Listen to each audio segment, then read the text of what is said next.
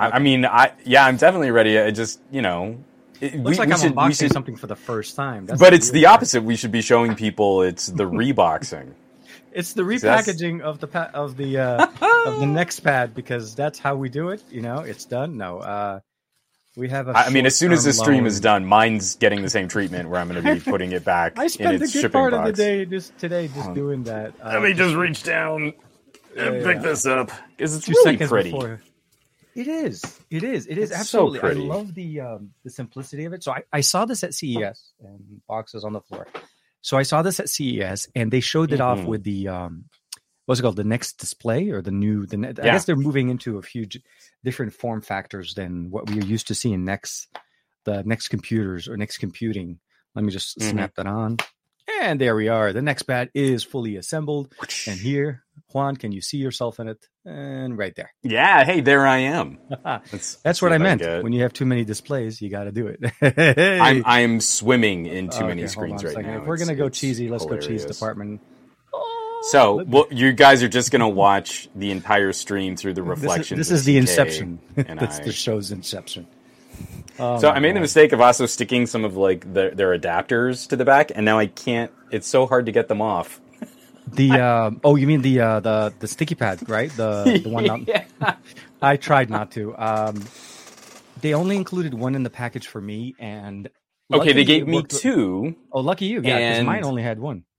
So, was yours the circle or the sort of filled-in rectangle? No, it's a solid circle. It's a solid metal. Yeah, a solid piece of metal with an adhesive, a 3M adhesive on one side. Right, circle or the rectangle?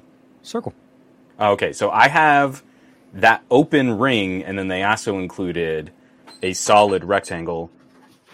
Oh, sorry, that was my daughter's watch. I don't know what the timer was, but she apparently set a timer before she put the watch on the charger in my office. So, the solid piece of metal. No, sorry, my mistake. You are correct. It is solid rectangle. Exactly. Okay. Yeah. That's what I have. I mean, it's like we're describing the marshmallows in a box of Lucky Charms. That solid rectangle was strong enough through the bumper case on my Honor Magic 4 to keep it stuck on there, which was very impressive. Yeah. No, every single one, with the Honor, with the OnePlus, with the Huawei. Oh, I'm glad you mentioned that. I still have it behind my case. I need to put this back in the box. I'm so glad you said that. But we can show people here. You just kind of slap it on there, and even if it's not stuck to the phone, yeah, because that's how we do it. Welcome back to Earthquake Cam. Actually, it's surprisingly solid as far as the adhesive part. I was surprised. Yeah. I honestly thought it was going to be a little bit shaky or something. Sorry, I'm resizing Windows. I'm not ignoring you. Magnets, they do amazing things. So, everyone, welcome to the best of our week, where we've got a bunch of displays. I'm swimming in displays right now. I have too many displays. Dave Burns on the Discord was like, "Oh, you can't have too many screens." And you're like, "Right now in the office, I think I've got 15 monitors. Oh, dude, so I need to." There. So I like, as much as I love this NexPad, I'm also like, I'm okay sending it back to you guys. It's okay. I know you were so kind to send out this short term. This is pre-release. I guess you would say. Mm-hmm. And just okay, this is really sweet. I'm so glad I got to take this for a spin. I have to get rid of some screens. So, well, believe it or not, actually, as fun as it is to have so many screens, it also generates a lot of heat. That's the other thing that you can keep in mind. In a studio environment, especially when it already is, depending where you're located and so on. Like for me, that's one of my biggest problems. Like when I'm setting up this side, I make sure that everything else is shut off in the office, because everything else starts generating, especially those two behind me. Yeah, I can practically just sit here in the middle of the winter and I'll be fine. Like it's freezing, it'll be fine. It'll just. I think I'm going to get rid. I've got that old beat up Vizio TV, which is basically just a panel for my Chromecast, and I think I'm just going to give up. Wait, was that the one on the wall, or dump it? Not I've got it on the bookcase. On the bookcase. Yeah. I remember on the side by the doorway. Yeah. And it's just like, it makes, when you're sitting too close to a TV, and especially older TVs, they make that electrical coil whine.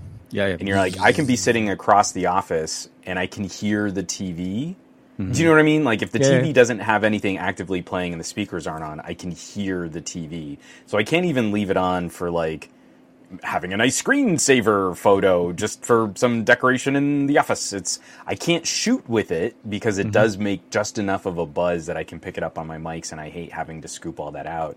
Yeah. And like I've got this set up here with 2 big displays, one of which I'm going to be doing a video on soon too. And I feel it's just time. I've got to start simplifying a bit more. I got to start porting with some of this kit. Well, I mean, and getting your office set up down to a more, I would say, optimized workflow. That's really at the end of the day, it needs to support what you're trying to do, but not get in the way of what you're trying to do. Yeah. And when it becomes that part, when it's getting in the way, it's counterintuitive. I don't feel like. I always try to fix things around, and luckily lately I've been able to use our dining table to be able to film a lot of my stuff since it's a nice service. So yeah, I've had a little bit of relief, but I understand. Yeah, I'm with you. Less is always more. Less is always more. Sometimes. Sometimes. Oh no, absolutely. I mean, 40% of the time it works every time. That is interesting. Okay, hold on a second. This is very, very interesting. This magnet is doing some funky stuff. Let me just put the magnet here. Okay, so I had it sitting here for a second, and I lift it, and every time I lifted it, Chrome opened a new tab. I'm like, how did that happen? Oh, Michael Peppertech. I'm glad I'm not the only one who can hear the electrical whine. I just listened to Juan whine to cover it up. That is the best strategy. I mean, Michael Peppertech, I mean, I can find no fault with your statement. That is accurate. So I think that's just good life advice. It's like a fine wine. It gets better with age. You know how it is, you know? That's right. I mean, not like my whining doesn't age like milk. You know, let's not go sour about anything right now, but yeah. Every time we tell that joke, I falafel. So there. Okay, I'm going to end it there because we're about to get everybody just because literally hummus. No, okay, too many food puns. But yes, so both of us were taking a spin with the NexPad from the makers of the Nex Dock, which we were both very big fans of. I think it's like Nex Computing is the actual company name. That's the full name. When you go to their site, it's just like NEX. So I've kind of gotten lazy, and I'm calling them Nex. No, to me, it's what's next, really, if you think about it, because with the solutions that they've offered us over the years, we've been used to using their laptop experience, not laptop, but like their clamshell version. Mm-hmm. So they had the 360, then they had the touch, and then they had the obviously the first gen. And one thing that I realized first and foremost when I started using, exactly, like that one, is that this is not really trying to compete with the touch or the 360 solution. NVIDIA's going crazy. He's like, where is Juan moving? I might just turn it off and go with a wider shot because we have so many screens. Give me a second. You keep talking. Okay. I'm going to turn off my So for me, the first thing I noticed with that is it truly is trying to give you a tablet experience, not a computer-based experience, where the NexDock is trying to give you a PC experience utilizing using what's it called? Either Dex, Ready 4. This is like literally the one time I wish I still had the Ready 4, the Moto 3, the Moto Edge, because I was like the only one I couldn't test. But I mean, I knew it would work. So I started using it, and then I was just chatting with Barry, and he was like, I'd totally be down to give that Moto a run for its money, and like, well, they haven't asked for it back yet, so why don't you go ahead and take it since it's got my folio case and stylus on it, and you can just jam until I get some kind of word from Moto or Qualcomm that they need it back. So just as I'd sent that off, I'd had the pairing for a day, and like a doofus, I didn't shoot any B-roll of using Ready 4. I just was using Ready 4 with the NexPad. But you didn't use it. I didn't shoot it. If you didn't shoot it, did it really happen? Nope. Know. That's the question. No, it didn't. Juan's working on his QVC tryouts. Absolutely. Absolutely. And here we go. Please. Yes, absolutely. But the experience, like I said, it's very different. They're not trying to replicate the NexDock. They're trying to give you a different solution. It truly is trying to give you what I mean, for the lack of a better word, what this tablet is going to give you if you're using a Samsung. This is the Tab S8 Ultra. This is obviously One UI tablet that runs DeX, and you are able to run DeX as the system, the operating system. But yeah, NextDock, as Juan's showing you right there, every part of this is purposely built and it's purposely set for a function. From the folio case to the pogo pins at the bottom that they're looking into possibly making a keyboard for it. They're really trying to just build a tablet experience, but it seriously is a solid piece of hardware. Like it's heavy. It's heavy, but like you can seriously, like you can fan, like you can just really just, okay, it's a hot day and I want to fan myself. That's how solid this thing is. And like, it's not going anywhere. Well, I mean, because you've got some tablets over there right now. Just from handling it a bit, I would say that this is definitely heavier and sturdier than any of the recent iPads that I've poked around with. Okay. Well, I mean, what about with like a Galaxy Tab? So for me on the tablet on the Galaxy, so I have the Tab S8 Ultra. Obviously, this is a much bigger one. This is 14 inches to a 12 inch. It gives me, it's a slightly different experience because this is really still utilizing the phone, right? So the NexPad is definitely, I would feel like about the same weight. Although this is definitely more metal because of the so that's kind of what I mean is like this is definitely sturdier and heavier than an iPad. So a lot of those iPad Pros are very malleable. The Tab S8 Ultra is also the build quality is high. I mean, it's a premium tablet. Samsung definitely still dominates that market. But I feel that's important to point out where this 12-inch slate with a sizable chin so that you can snap a phone to the bottom. Or snap it to the back of the monitor. Doesn't have anything else in it, and the construction is nearly as heavy as a Tab S8 Ultra. So that to me is like, so everything that went into constructing this is machined metal, durability. Mm-hmm. There is no battery inside of this. There are only some controllers. There's no speakers. There's no SD card support. This is seriously like it's just the hubs. It's just the controllers and the exciter for the screen. Mm-hmm. All of this weight is going to making something that is incredibly sturdy, and it's one of the most rigid slates that I've had. We've got other screens and stuff. We've got the Innocen 1080p OLED over on the side. It's a 15-inch display that is demonstrably lighter than this, and when you pick it up, you are concerned this is gonna like flex on you if you put too much force or pressure into twisting it. So what they're doing with the NexPad is, again, it is built with a durability and a ruggedness in mind for a portable display that we don't see very often. Yeah, exactly. And it's something that I appreciated more with the NextDock 360 and even the Touch 2. For me, it's been their drive and their force. Even when we get a chance to down the road, if we get a chance to play with the monitor is built exactly the same way. It's that machine. It looks it's chunky and heavy and solid. No. So I would say that the NexPad as a 12-inch slate is about as heavy, maybe a little heavier. Again, this is hard because of size and leverage, but it feels a little heavier than my 15-inch metal WiMAX screen. Oh, wow. They're really big. Okay. And that's got like the full wraparound folio case. It's a 15-inch metal clad display, and I would say this is coming in pretty close, if not maybe a little heavier. But what I like about it is the functionality and the purpose built. So like you said at the beginning, and I want to make sure that, I know you guys it doesn't sound like, we both released coincidentally purely out of. Yeah, we didn't plan that at all. Start aligned. No, seriously. Like I posted my video and I sent him a text during the day. I said, "Hey Juan, did Next send you the NexPad?" I didn't hear a message back from him, but I saw his video go live and I'm like, yeah, he did. So it was like weird. We did not plan it. And I think we both got them roughly about the same time. But like you were saying before, though, the actual purpose part here, there's a massive space at the bottom for the magnets and the I/O to allow the I/O to go from both sides. So there's wiring in there. There's no battery, but some of the options that we get in here, on top of the fact that the case itself opens or the back cover opens to become like a stand, it's also the fact that it actually flips and becomes a magnetic clamp to the back of a monitor, which I found to be really cool, especially with my MacBook. I ran that with the MacBook first. MacBook 16. Did you try it with the Surface?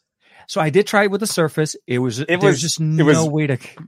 I got it set up. I got it. I mean, like I felt like I could type, and so it's in my video. It is ridiculously tall, but it is absolutely flimsier and not as sturdy as using it like side by side.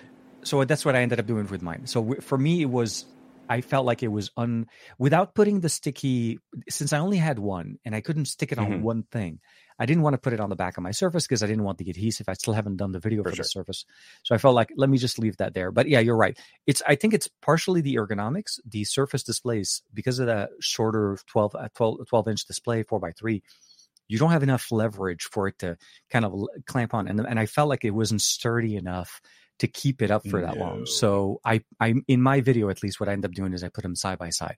So I made it into tent mode, and I ended up using it as a side display. And realistically, they're both 12 inches, obviously different form factor, 116 by 9. So how many comments did you get from people saying, there's no point to ever having anything like a portable monitor or a laptop dock, and it's never worth it, and I can't see what the use case for this would be. I lack any imagination for products of different categories, and I've never used a portable gaming console, or a regular gaming console, a laptop or a desktop with multiple monitors, a Nintendo Switch or a Steam Deck, a camera with an HDMI out port, a tablet that can do video output, or a phone that can do video out. Even, like just home AV equipment that would be kind of nice to have its own proper screen dedicated to that kind of video send. And I'm someone who is motivated to comment on tech videos because I'm a techie, but I lack any of the imagination to foresee a use case where someone would be interested in a durably built portable screen. Because I got about 5. Okay, I got one, but I'm still going. I mean, the video is still fresh. It's still young. The night is still young. I did get one, and I kind of purposely responded back saying, look, this is a purposely built piece of hardware that is intended for a specific use. If you want to use your device for more than it's intended for, to utilize the full potential of the phone that you have in your pocket, if it supports a desktop experience, you owe it to yourself to use something like this. It's light, it's easy, and it's portable, and it's minimalistic. For anybody that's trying to go minimalistic on their setup on the go, this is extremely thin.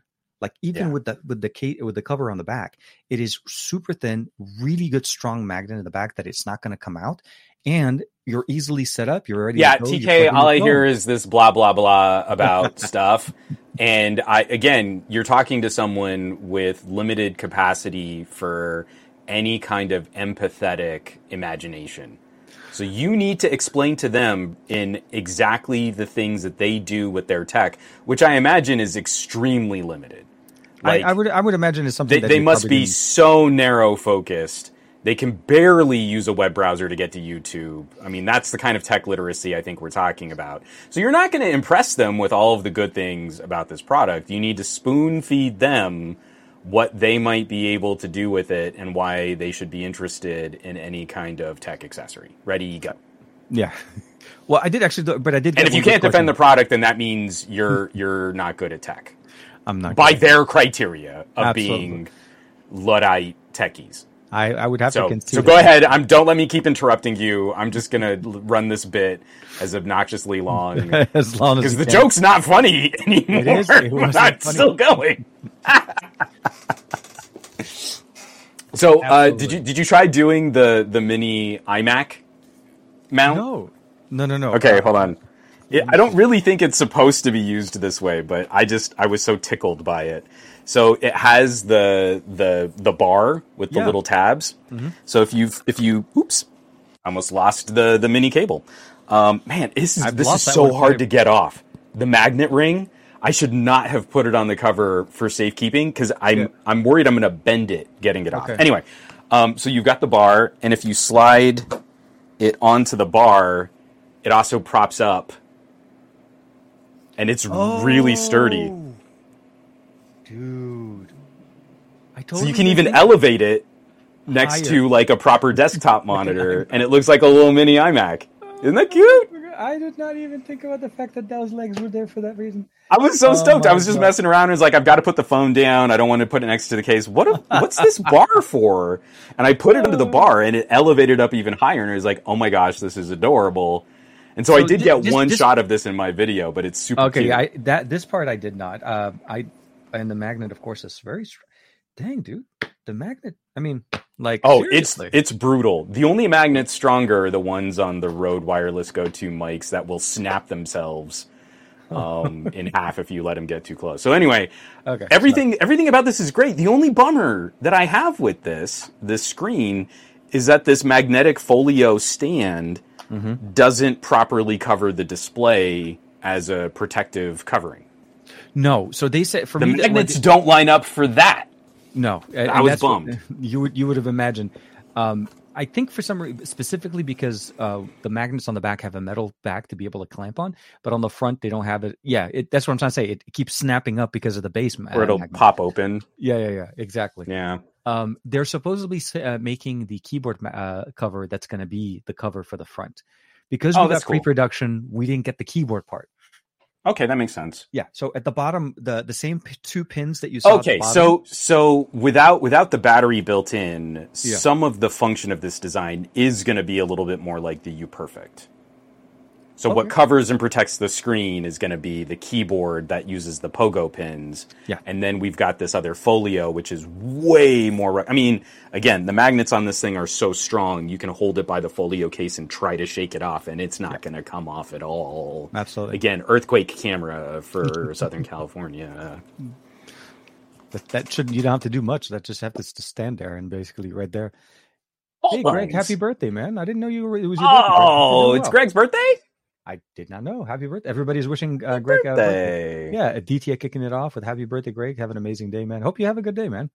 I was I just didn't see it at the S-Pen because So one thing I would say also that I was interested to see basically with the configuration that they gave us here is the options or the controls are all built in the OSD that's present on the right side of the display, and it actually has quite a few modes. It can get pretty bright. I was surprised at how bright it gets in game mode. Oh yeah. So for me, it truly like fits everything. But let me ask a question: did you face or did you have any problems when you tried to crank up to the brightness all the way to 100 on your phone and it disconnected on you?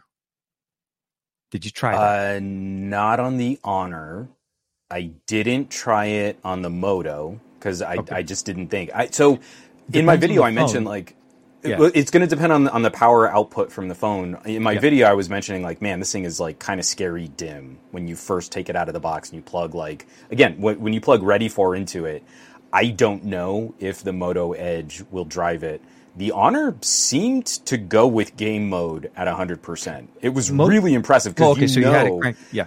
That panel is pulling some power off of that phone battery, but the Honor seemed to hang. I haven't tried it with any recent Samsungs. My Galaxy S10 is alarming whenever I plug anything into the USB-C because it thinks there's moisture in the USB-C port. Oh, that's right. That's right. Yeah. We talked about that. Exactly. So now my Galaxy S, my main DeX machine for showcasing DeX and my favorite last Samsung might need replacing or repairing. I'm really sad about that. It's not that, I didn't try with too bad. I think iFixit has the setup. We should be. No, I know. It's just I don't want to have to mess with it. Oh, that's it's just I don't have the time, and that sucks. And it makes me sad because the S10e was a brilliant little Mighty Mouse. I need to try it with the V60 because I only just plugged it in with the V60 and the Velvet just to see Screen Plus fire up. Yeah. It definitely won't play nice with something like a Duo. The Duo got real precious with battery life, so running external displays directly off of those. So this is the big difference here. When you don't have a battery, you're really needing to figure out the power consumption. You can't technically plug in a power source. It's not like you can't. Oh yeah. But the concern obviously is if you're on the go, you're trying to use it. So that would be one thing you want to keep in mind. It's not really intended to be running all the time, but because of the configuration that you have, not every device will run it at 100%. But game mode for me, so about 80% with game mode, it ran fine on the S22 Ultra, and it does basically just power cycles the display when you hit 100%. It just doesn't have enough power, and it just restarts and it goes back down to 70. So Samsung couldn't do it. Huawei while we're talking, let me see if Honors. If maybe I had that wrong, because I know I fired up game mode at some point, but keep going. So game mode isn't 100%. Game mode adds a brightness level to the current setting that you have. There's still, if you have it at 100 and then you hit game mode, then you'll see if the phone can hang with it. But I mean, to me, it's still about 80% brightness with game mode on. That was ridiculously bright enough to be able to use in any situation. But what I really loved about it is when I paired it with the with the Surface Laptop Go 2, because it already had a 12-inch display. Like, to me, this was like a perfect pairing, right? You suddenly now not only multiplied your real estate, you have a strong enough of a processor to be able to do all of that work and still keep going. So to me, it was really, really nice. So yeah, here you go, full screen. I mean, we'll give it a second. Here, Magic UI. So I go back into game mode and then... And go back to the first one, top right, yeah. And yeah. Oh, good. Yeah, look, it does. It's doing it. Yeah. I mean, my camera won't focus on it because it's stuck on my face. So apologies, y'all got to look at my face. But why don't you hide your face, man? Put it in front of you. Oh, here, you had it right there. See? Exactly. Same focus level. Yeah. So that's pretty good. Okay, good. So that one, so depending on the basically, we just proved yet again that Samsung's the worst. The Note 22, the Ultra phone of the year, I can't get it done. It's really a bummer. You know what would be nice is if Samsung could make a phone that just works. You know, if they thought about making a phone that just works, because that'd be really nice. I bet people would really like it if it just had more of the it just works juice. If it just had it just got to work, man. It's one of those things that it has to. Now Samsung's still working on that one, and. It's just really a bummer, because you would think that Samsung would know how to do that from copying Apple for all these years. That will be in the 2023 edition of the Samsung and Unpacked, and we'll hear that there. So and everything. I don't think this is a knock on the NexPad, because again, this is high level use, right? Oh yeah, the whole notion of using some kind of portable display that's going to clip to your phone. They're answering a very specific issue. Yeah. And I completely appreciate some of the criticisms when you look at... See, the problem I have with techies is, you show them all of this general functionality, and then they'll go, oh, but here's this one thing, and I think it's a deal breaker because I'm insufferable. And you're like, okay.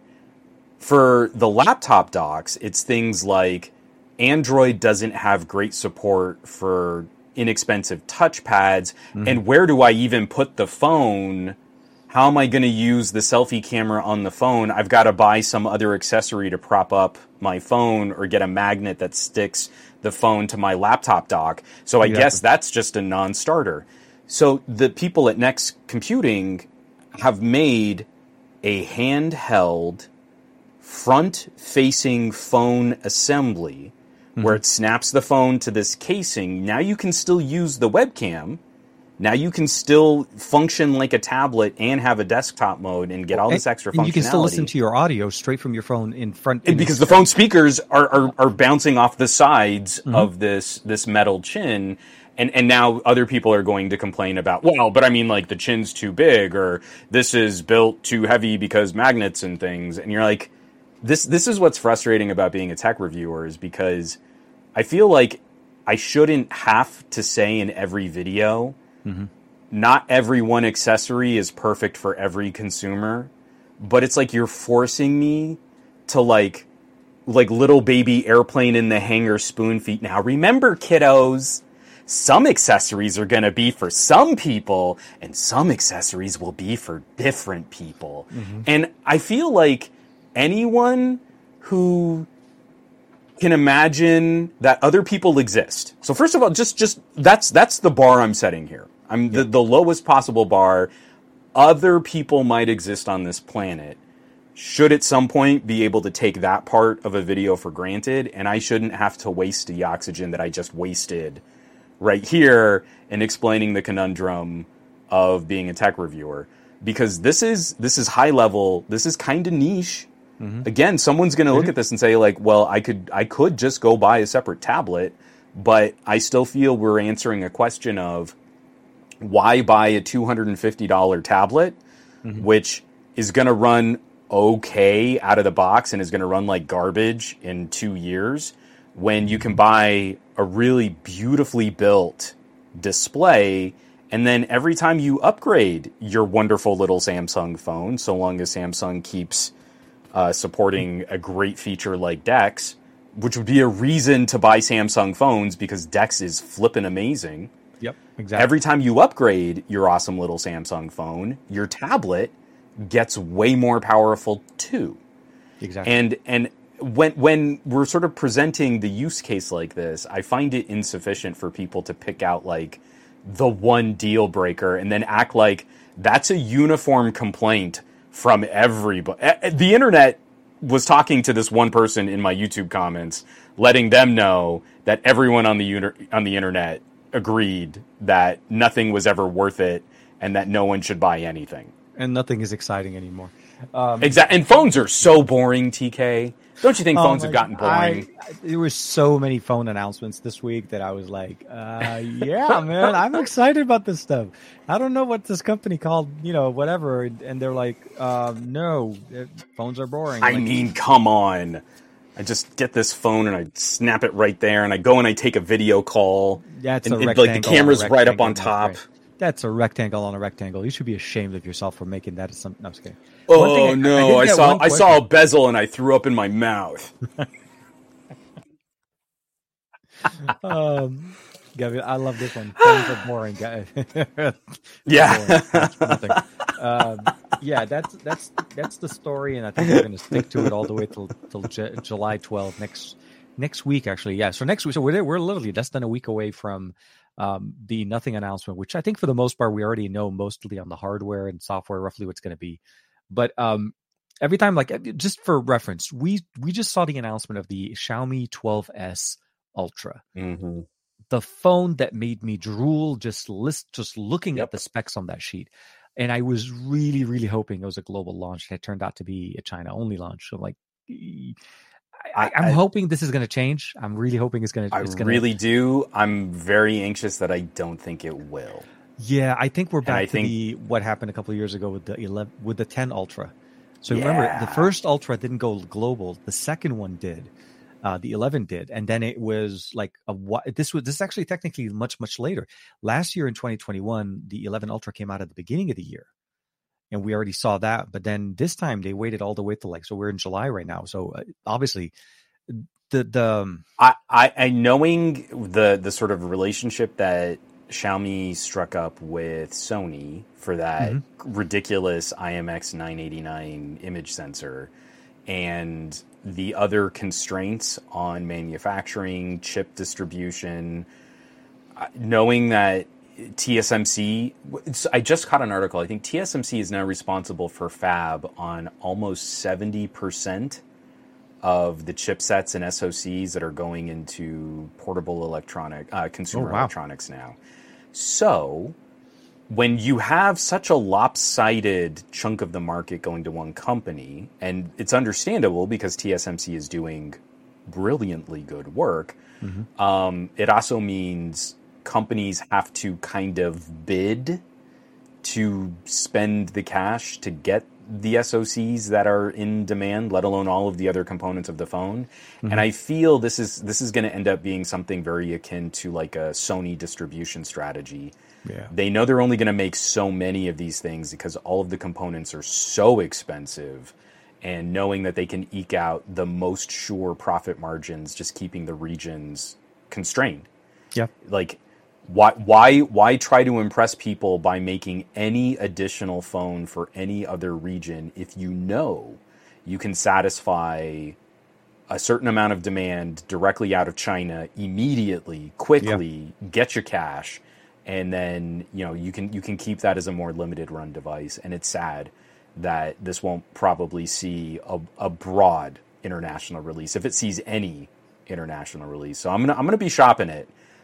This is one of the few times I think I'm seriously going to be trying to shop a Chinese ROM version of a Xiaomi phone, but I gotta play with that image sensor. And I've still had the roughest time getting like a Sharp, one of the Aquas or the Leica phone. Yeah.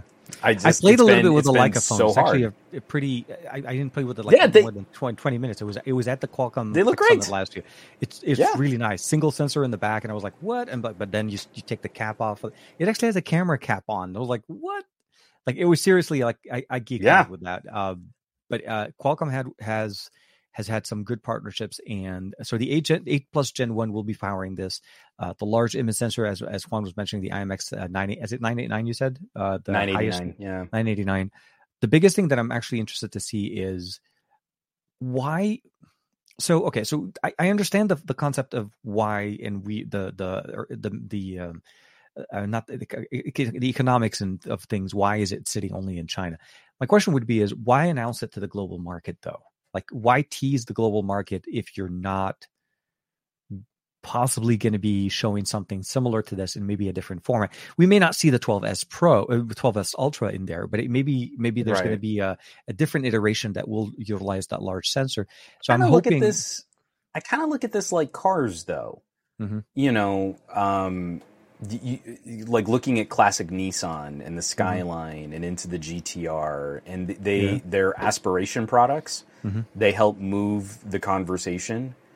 I'm sure there's a trickle down effect. Like, I have a Nissan Sentra as like my little commuter car. It's fine. It's a fine little car. It gets great gas mileage. But, I wasn't drooling over a Nissan Sentra at the Nissan dealership. I was like maybe putting some inappropriate paw prints on their GTR. I feel like there's still this lopsided coverage for the premium tier. That's what we get excited about. That's the entertainment value. That's why we have these streams and shows, and why I've got a silly collection of phones sitting right in front of me. But we also know that the vast, vast majority of people are shopping $400 and under. So I think there's a halo effect. Yeah. And I think that's why they like to make a lot of noise at this, because Xiaomi wants to be respected as not just we're the brand that staples tech together for cheap company. They want to be known as a tech innovator and a tech leader in a space. And I feel like they're climbing up to that reputation well. I think they still have a ways to go, because on the other side of this, for every time they make big noise about like an Ultra phone, I bet you it sells them a lot of Redmis and Pocos, right?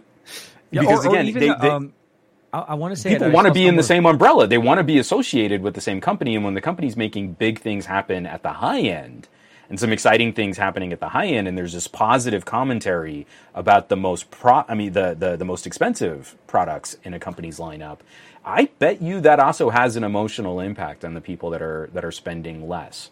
In much the same way that people would complain about PCs being crap because they kept buying the cheapest entry-level plastic Dell, and they weren't shopping the same, like I spent $2,000 on my MacBook, but I spent $300 on this piece of crap Dell. Why aren't PCs as good as my Mac? I think there's also the positive aspect of that. I only spent, $200 on the Samsung Galaxy A series, but look at all these people saying nice things about the Galaxy Ultra. I'm a member of the Galaxy Club too. They're saying nice things about me also. No, I'm totally with you. And speaking to that, since you actually made a perfect sense out of that one, let me just see if I can bring that into the stream. You know what? I forgot. How do we share screens? Where does that button go? Did we lose the button? The share?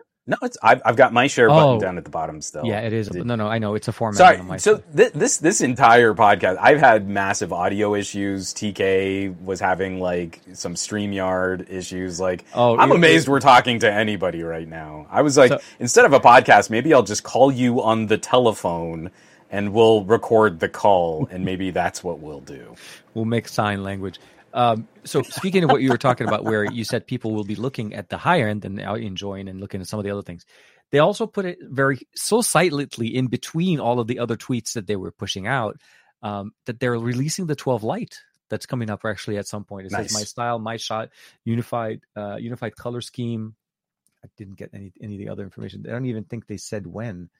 Comes in a variety of options of colors, match your style, and that. I didn't catch it, but again, it's it's the same thing. I think Xiaomi has learned an interesting, profitable, and ultimately minorly frustrating lesson like from Samsung.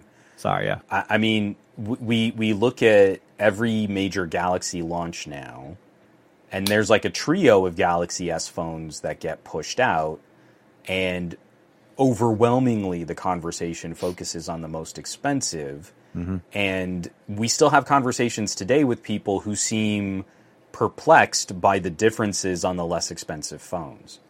I mean, think about the number of times we've had conversations just trying to map the track record of Samsung cutting features from Galaxy S. Wait a minute, was it the S20 that still had the Quad HD display? No, so the S21 also lost the SD card. Oh, but wait a minute, with the charging, when did they step down in charging? So 21. We spend so much time. I know, we know. We have to shovel all that crap. It was the year of the blue.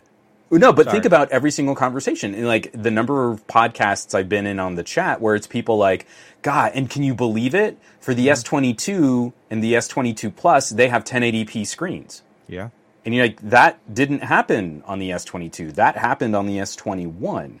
We don't know that because no one was talking about the S21. Everyone was talking about the S21 Ultra.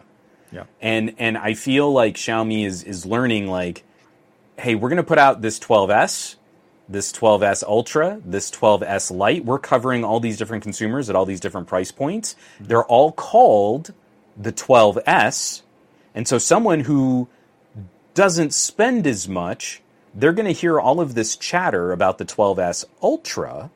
And then, hey, look, but the 12S starts at a quarter the price. I can get a 12S for way less.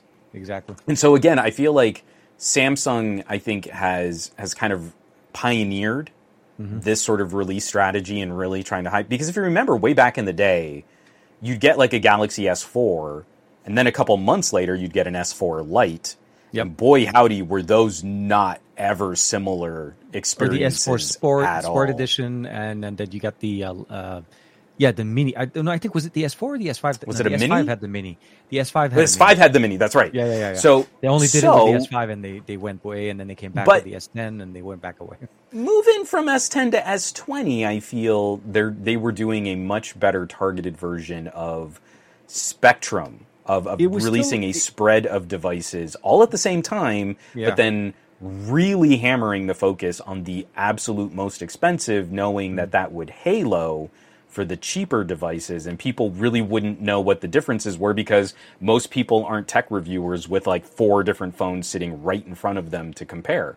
So someone who sees all this positive buzz on an Ultra and then picks up an S22 Plus, they're not going to know. They're not going to know how that's different because they don't have both phones sitting right in front of them. Yeah. No, and I think that's what it is. A lot of the things that we are able to draw and talk about is based on comparisons and the ability of the fact that we have had an opportunity to try multiple ecosystems, multiple versions of Android, multiple skins, different formats, shapes, sizes, lenses, all of the different features. But when we look at things like this, I appreciate them pushing the envelope a little bit because I also look down the road, like with the new features that we see on the Ultra line or the high end, like when back in the day when CD players were the most amazing thing to have in the car because who doesn't want to listen to CDs in the car? Right. And then later on, then that becomes the standard, right? Then no more cassettes. I know cassettes for everybody in the I'm just kidding. You know what I mean, though, right? I was about to go with the cassettes. It was a form of magnetic tape, and you would have it on a spindle. Yeah. It's fine. It's one of those things. Yeah, we're really old. And then, of course, that became a standard. And then, lo and behold, cars now don't come with CD players. They don't come with any kind of magnetic, disc player. PCs don't come with magnetic disc players. I mean, all of this stuff now is just old tech. But what I'm saying is, the high-end model is what brings in some of these experiences, like the IMX586. That sensor we've seen now on a lot of mid-rangers, but it used to be reserved to flagships. And now the price on that sensor came down. We're able to see it in mid-rangers. What's it called? Realme did a really decent job with that one also on when they utilized it on the GT2 Pro, the dual IMX 576. And I would also assume that manufacturing has shifted where we've reached that kind of tipping point where for the sensor itself, not everything that goes into it, like the image stabilization and the lenses and the glass and all that. Yeah, absolutely. But the sensor itself, I think it's now probably, it's kind of like 1080p to 4K TVs. Yeah. It's just after a point, your manufacturing scales and it's just cheaper to make the better. Exactly. You don't have as much of a cost savings going with another sensor. And I think that's why we're seeing it in so many of these like $200 5G emerging international phones. They have image sensors that are as large or sometimes even larger than an iPhone 13 Pro. Yeah. That doesn't mean the camera experience is as nice. Oh, absolutely. But the actual surface area gathering light is something that would have been prohibitively expensive. Like, it's in the ballpark of Lumia 1020s. Oh, man. Yeah. And now we just kind of chuck that as the affordable option into a $250 Poco. Like, that's fine. And at the end of the day, so crazy to see the evolution on that. And the press material that we see around it, a lot of people are like, well, my phone has 108 megapixel camera. So you're living vicariously through the spec as if that like you said, right. 108. Oh man, that's hilarious. I mean, proof in the pudding. Sony can do so much with a 12 megapixel sensor, even to this day, that other companies are having to jump into 108 no.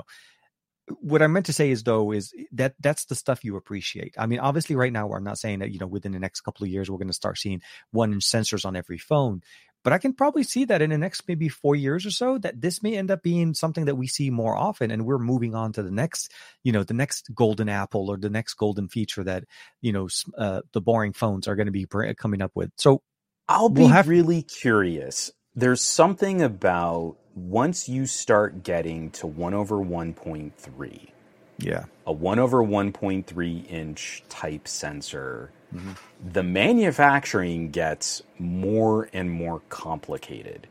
Absolutely. The camera housing and the amount of depth that you need in the casing of the phone. The casing itself has to be thicker. Where you've got to route all of the internals because you've got basically a giant hole in your phone. And your motherboard is on a shoestring. Yeah, but keep going. Unless we see some kind of very impressive or like an exotic lens design that now becomes more affordable. Like I saw a company that was doing this like anamorphic style lens array for smartphones. Oh, okay. And you're like, that's really cool. You're getting this dramatic wide image. They're saying like we can kind of, because optically we're doing this, you'll get like 4 times the image detail and clarity and pixel detail. And it's like, that's really cool.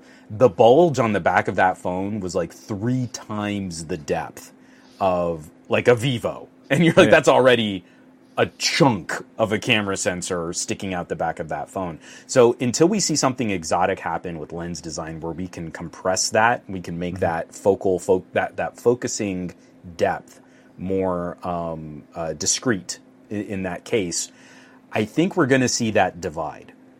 Okay. I think we're going to see a divide where you're going to have a premium tier of phones at around $1,000.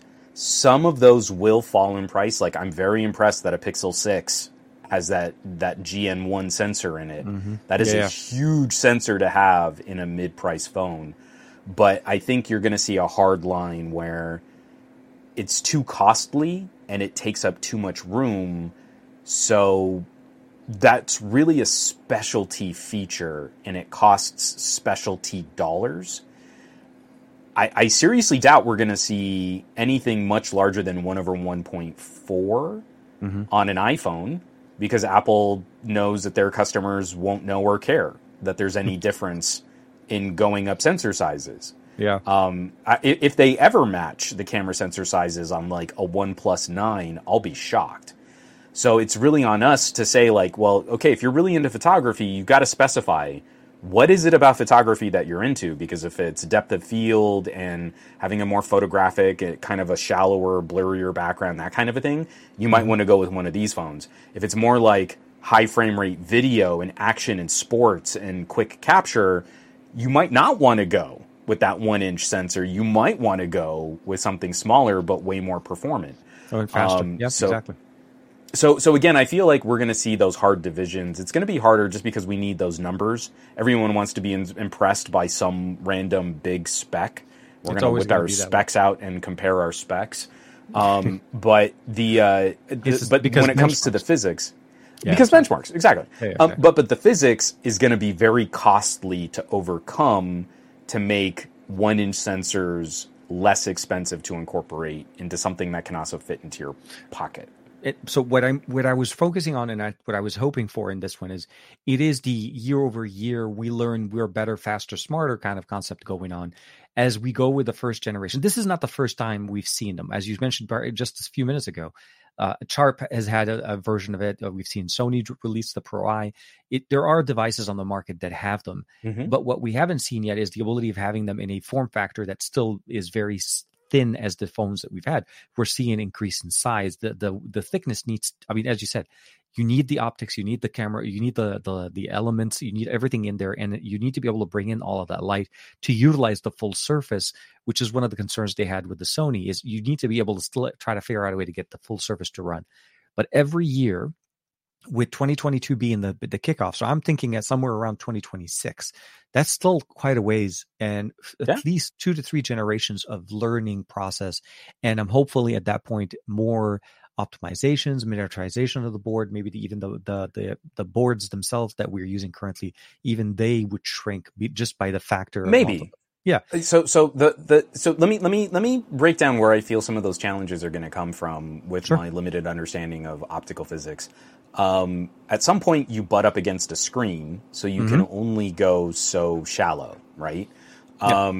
Well, those are where the bumps are coming in from the back. And it would be okay. I think a lot of people would say, hey, it would be fine if you stopped doing curved glass on the front and back to try and trick my fingers into a phone being thinner, and you just gave me a slightly deeper device. And you could also maybe pack in a tiny nudge to the battery life, because this is a camera-focused device.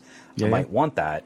If you make this device a little bit thicker, you can also include better performing graphite, copper, vapor chambers, things that would help the phone run more consistently in challenging conditions. But when we talk about lenses, if we want better coatings, better light transmission, better optical elements, that still means depth. And I think so far, one of the only scientific, not experiments, but I saw a paper published from a company.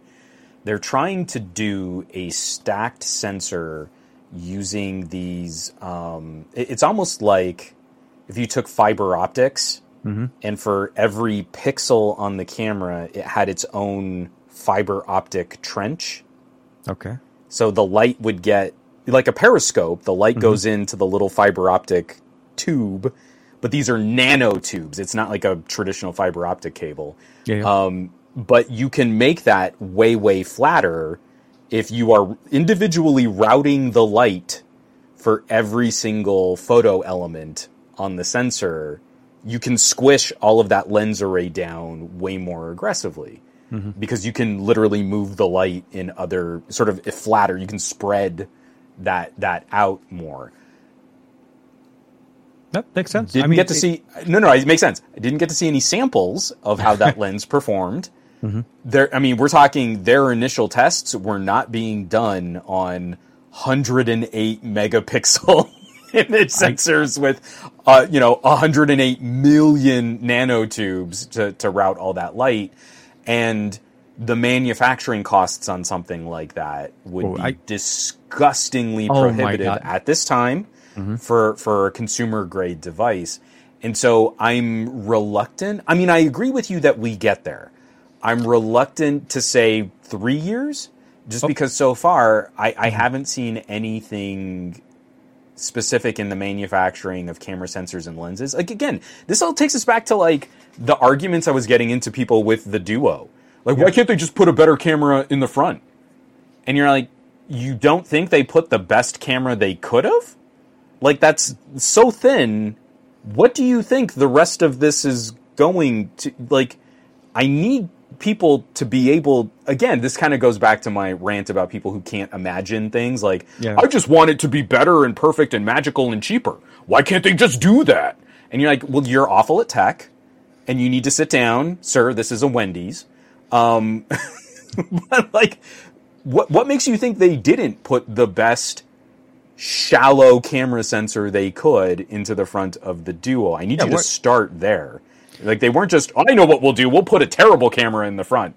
Exactly. That's what we want to do. What company do you think gets into a meeting, into a presentation, or a planning session? What can we do to make this thing worse? John, let's go. Right. Yeah, put a box, put a cereal box in there. No, it is truly always the best of what they can do with what they have and some of the limitations, like you said. The form factor is going to be a big thing. Maybe I can elaborate a little bit more on the statement. I wasn't shooting for saying that in 4 years we would see every phone with a 1-inch sensor. No. But what I meant to say is that there would be more offerings and more solutions from different companies to try to push that envelope on how they're able to provide us that depth and the ability of allowing the sensors to fully function and get the amount of space that they need. You're right. I mean, from last year to this year, we've seen a 100% increase in the number of proper full sensor surface area 1-inch camera phones. Absolutely, and we had one. Actually, technically, it's almost a 200% increase from the last Sharp to the Sharp and the Leica. Oh yeah, and this Xiaomi, the Xiaomi 12. So that's pretty good. A 200% increase in the number of phones. So we are seeing some improvement, and it is always going to be slow. And my main thing is obviously performance and what they're able to do, and then of course the processing and how they're going to basically apply their color science and so on.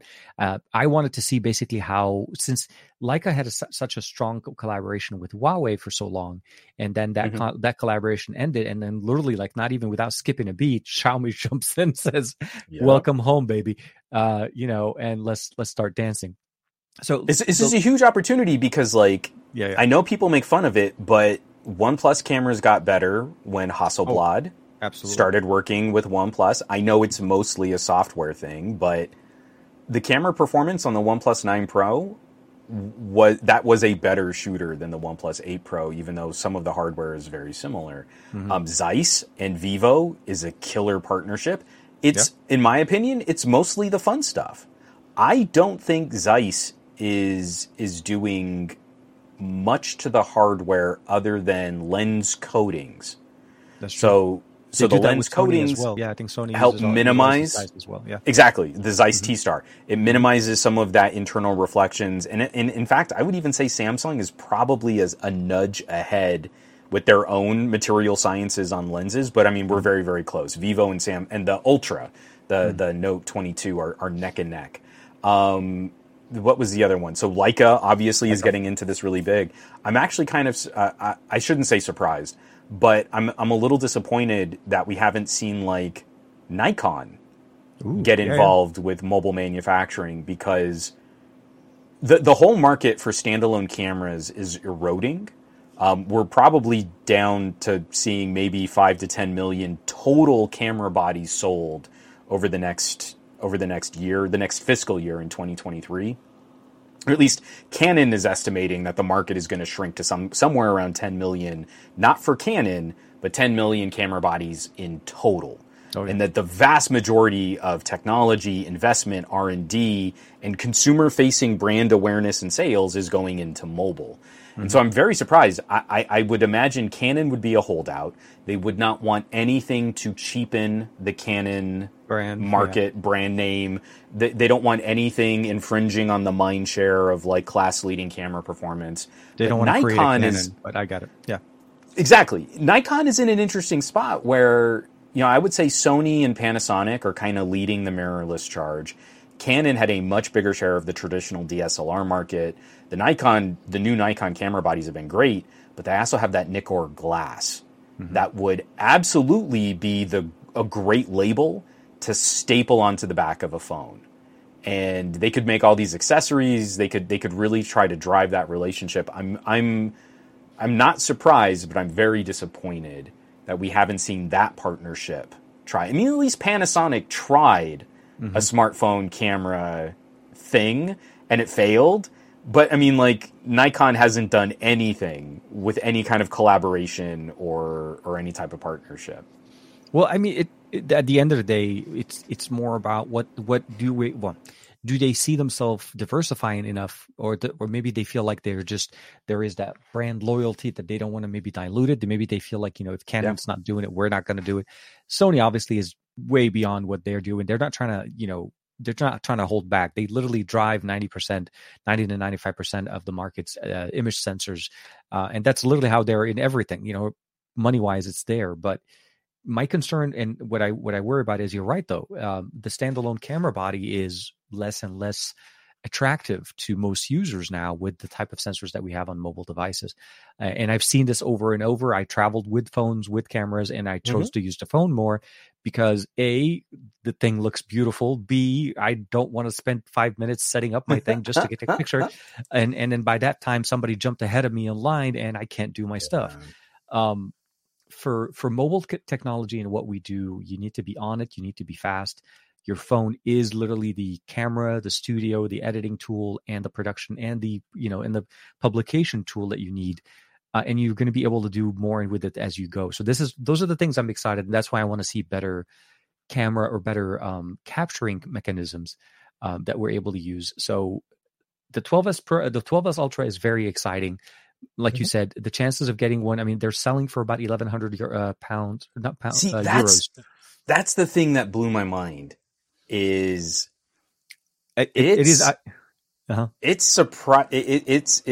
me, it was surprisingly not as expensive as I thought it was going to be. I was expecting 15 to 16. Yeah, seriously. Like when I saw that, I thought I was thinking where the pricing 14. I was thinking somewhere in there, and you can climb up to, but I was thinking 14 to start. What? And that's not what it is. 1,100 euros for the 8120. I want to say 8128. There's basically three configuration. There's an 8, there's a 12. So the 8128, 12128, and 512. Variants of the phone. And for me, honestly, the camera is going to be the exact same. It's more about what, and I'm not buying it to see how many apps I can run on the 12S Ultra. I'm buying it to test the camera. And for that, it'll run perfectly fine with 8 gigs of RAM. Yeah. Plus, I think if I'm not mistaken, I think Xiaomi UI, the MIUI also allows you to utilize some of the internal storage. Not to say that it would help a lot, but that's swap space if you need it. It's fine. Absolutely. Yeah. But for me, those are the things I want to see more of. So the 12S Ultra is released. It was announced this week, and I think there's a few videos from the Chinese creators that are starting to post them. Next week, we're going to see the Nothing phone, and we'll see how that goes. And it seems like somebody's saying on the 13th, the Xiaomi Lite, I guess somebody in the comments for the 12 Lite seems like it's going to be coming out on the 13th. It's in full swing. Summer's in full swing. We're starting to see more, mid-rangers. I consider the Lite as a mid-ranger. We know the Nothing phone is a mid-range device. So it's interesting. So did you see, I was on All About Android on Tuesday, and one of their stories was like, hey, we think we have the pricing for the Nothing phone. And it was at the high end of what I thought was disaster. So, I mean, their base model was going to be something like someone please correct me in the chat. Was it 430 euro? Okay. Or was it 460? But anyway, it was going to be ballpark, like, for their base model unit, like 8128. It was going to be more expensive than a Neo 6, like more expensive than any of these really solid Pocos that are playing in that higher performance. 460 euro. Yeah, so close to 500. And about 500 and so bucks or so. The Neo 6 12256 is roughly a $450 phone, accounting for price conversion. Price conversion. So obviously not exact. This is not oranges to oranges, but I'm not saying, well, $10 difference. It would be different if you were comparing regions in the same pricing and the same currency, but still, that is a Snapdragon 870 with 50% more RAM and twice as much storage for the same price as the starter edition of Nothing phone. It's exactly where I said you are going to get curb stomped by Pocos and Realmes and Redmis. And if there are any regions where eventually a Nothing phone has to go up against a Pixel 6a, it's game over. because you're even going to lose your software advantage, where you could make a play, well, maybe someone's got a Neo 6 and they know they're only going to get like one update, and maybe the Nothing phone's going to give them better software support, but you can miss me on that showdown if a Pixel 6 gets into the race, a Pixel 6a gets into the race, and that could end up as low as like €399 in some more markets. So that's the thing. The Pixel 6a is right after that. So this is where the things kind of get me. Like we're seeing the battle of the mid-rangers in July. Like this is seriously like prime time mid-range department here. Put the S12s Ultra on the side. That was more of an announcement, kind of a nice candy, looking at, eye candy in a certain way. Those are the devices that are going to be hitting each other. So the 12 Lite will more than likely be in the same market as the Nothing phone. So the Pixel 6a may not be in there, depending where it is. If it releases in the UK, then they are going to be competing with them. Because I think, if I'm not mistaken, I saw the Snapdragon UK account tweet a competition for the announcement. The launch event is in the UK, so Pixels do release in the UK. And a week later, Pixel is dropping an A, So I'm interested to see how things are going to be. It's going to be hot. It's going to be crazy going on there. I'm hoping, or actually, I'm not hoping. I think Nothing is going in with the services and the backup and the other things that augment the experience, because we kind of already know what the phone is, right? I mean, for the most part. The form factor, we don't really know yet on the performance on the camera, but it's a first gen phone. Unless they hired and decided to copy some other company's, proprietary color algorithm and processing, algorithms, they're going to have some challenges. There's going to be some things to build up and learn from. Yeah. And yeah, you're right. It is a steep competition when you come into the game. You can't come in with the same attitude of OnePlus back in the day. It was a different game. It was a different environment.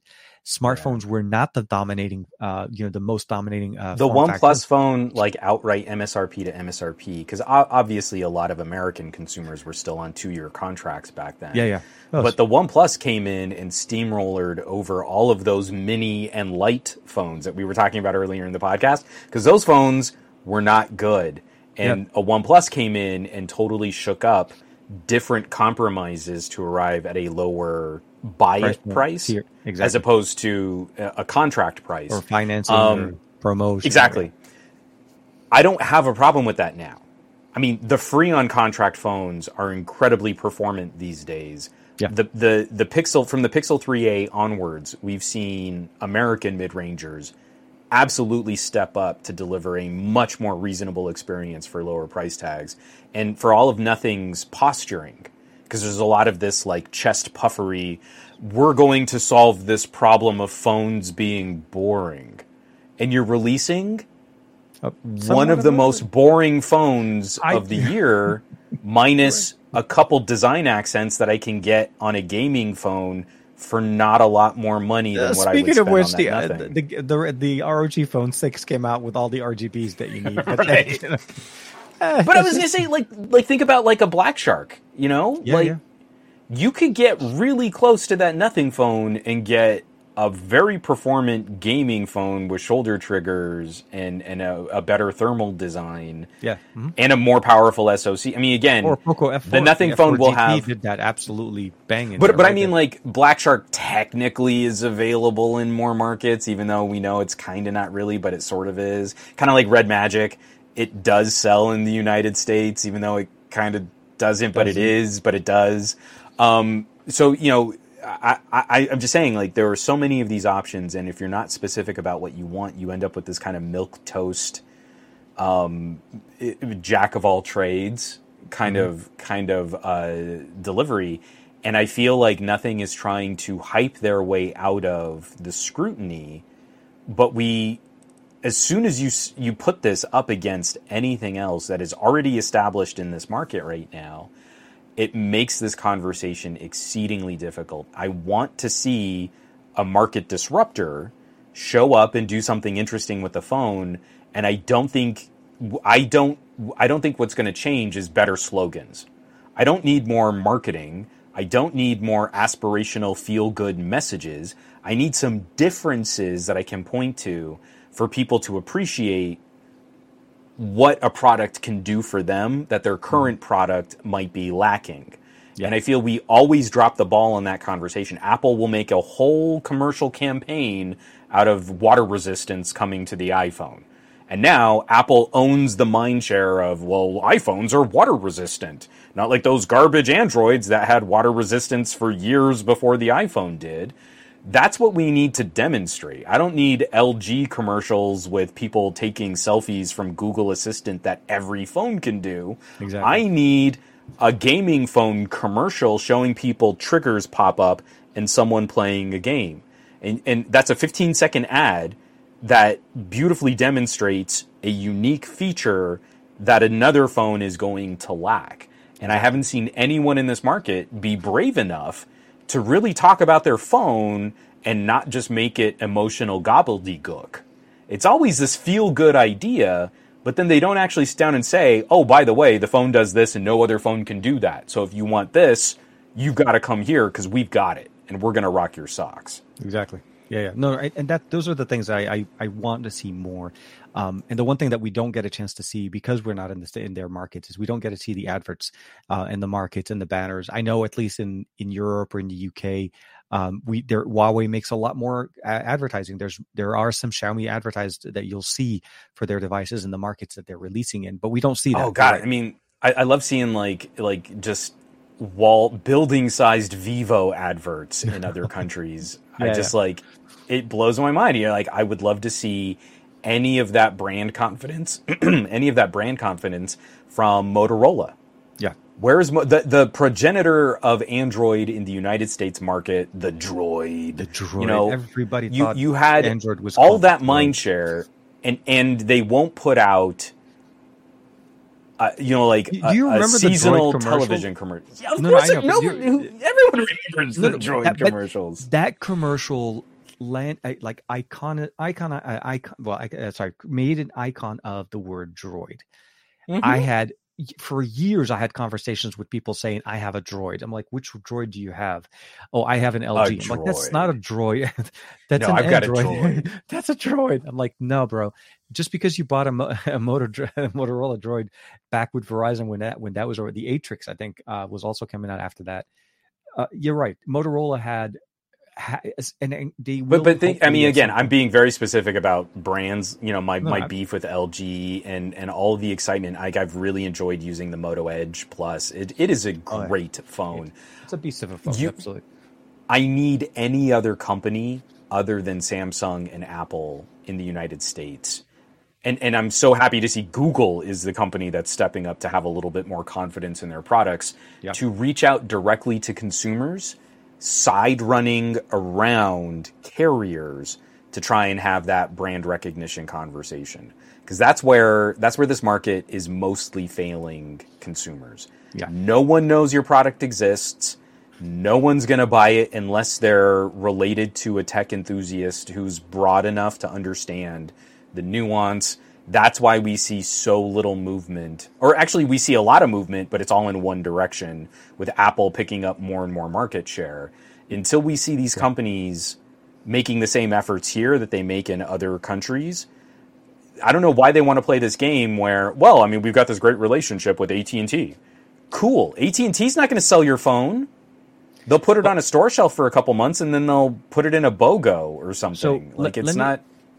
Let me flip the table a little bit, play a little bit of devil's advocate here, because I have a feeling that yes, please. Something. Let's fight. So behind the conversation of what Nothing's trying to bring into the conversation, what I feel like the true concept of what's going on, actually, you kind of touched on a couple of good examples. The reason why certain things have been engraved in our memory is because of the budget or the advertising that came with it. Pixel did that very nicely around the Pixel 6, and everybody talked about the Pixel 6 because they finally supported their Pixel line. I mean, what I mean finally, I mean they decided to push the budget onto the advertising department.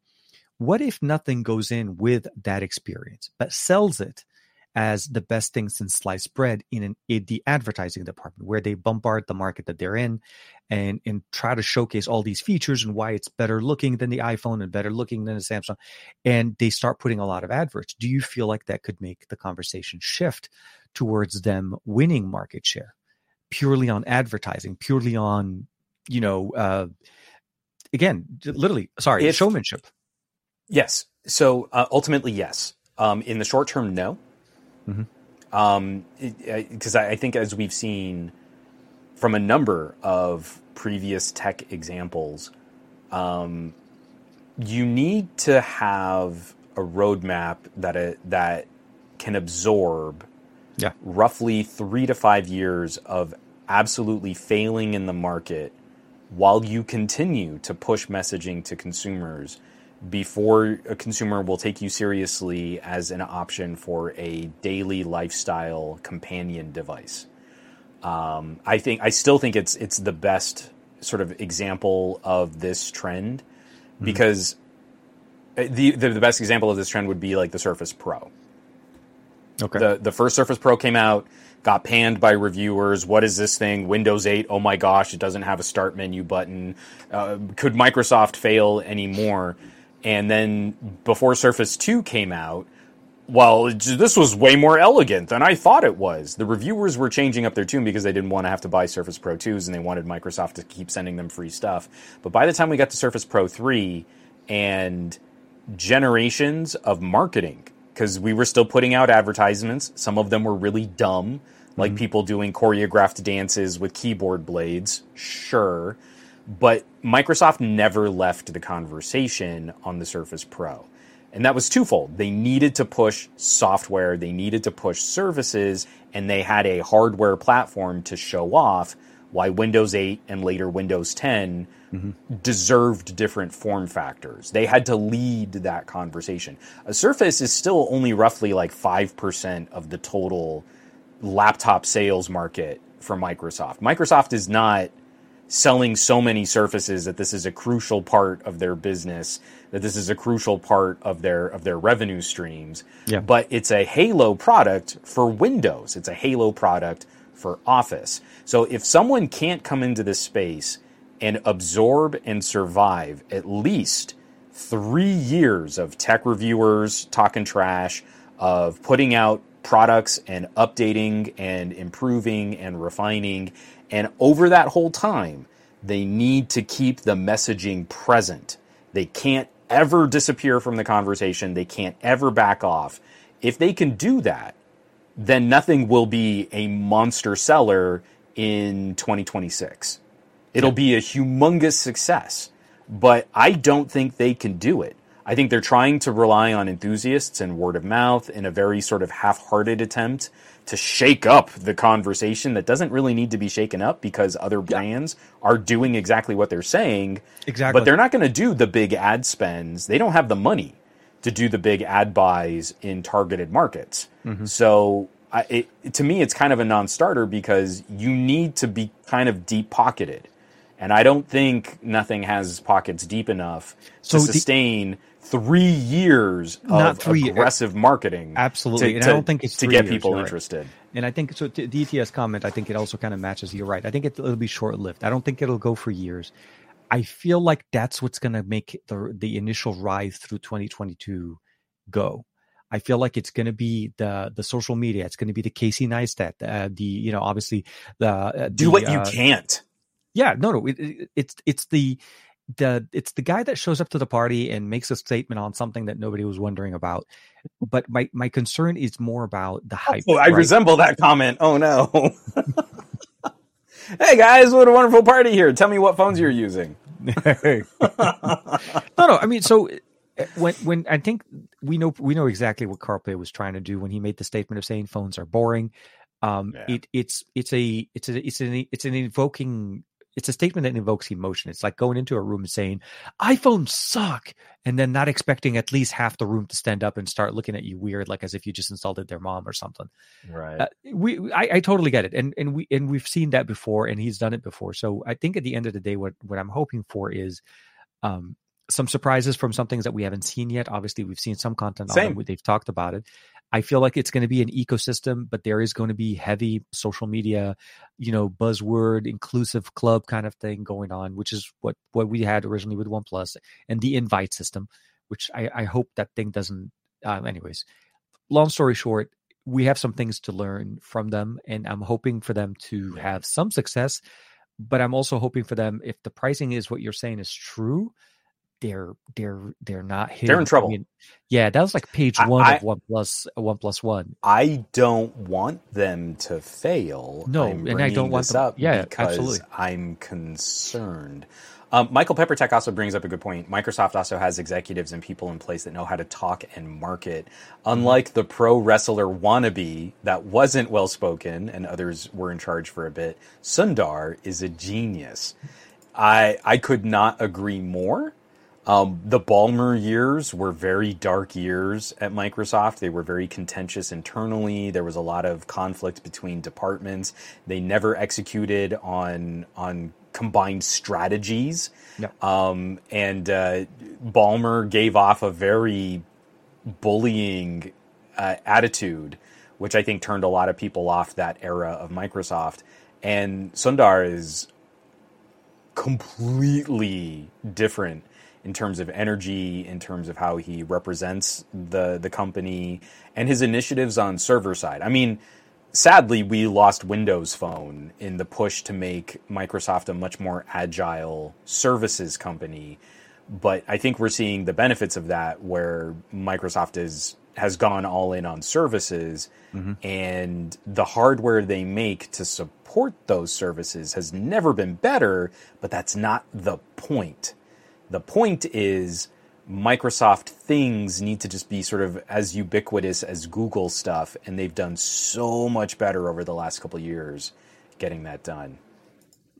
And I think this is the biggest part, is also, like you said, leadership and focus, and the ability for them to have to stick through the years of the growing pains. Maybe it's that's literally the best way to say it. It's the growing pains. You have to go through them, and you have to kind of and massive transition pains for sure. Absolutely. But I'd still have the financial support of all the backers that were in on day one. This is going to be the challenge. Can you keep them on after the first year?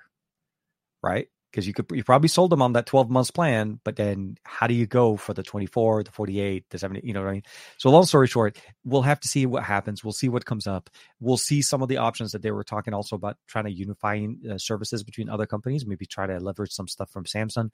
We'll have to see. I know it's kind of like our running conversations, but we're getting really I mean, again, I want them to do well, and I think strategic partnerships are great. So again, in markets where they both show up, the Pixel 6a is going to have buds, and next year Google's going to be putting out an Android-flavored tablet, and there's all of the ecosystem. I mean, again, people seem to care about this ecosystem thing. I call that consumer lock-in.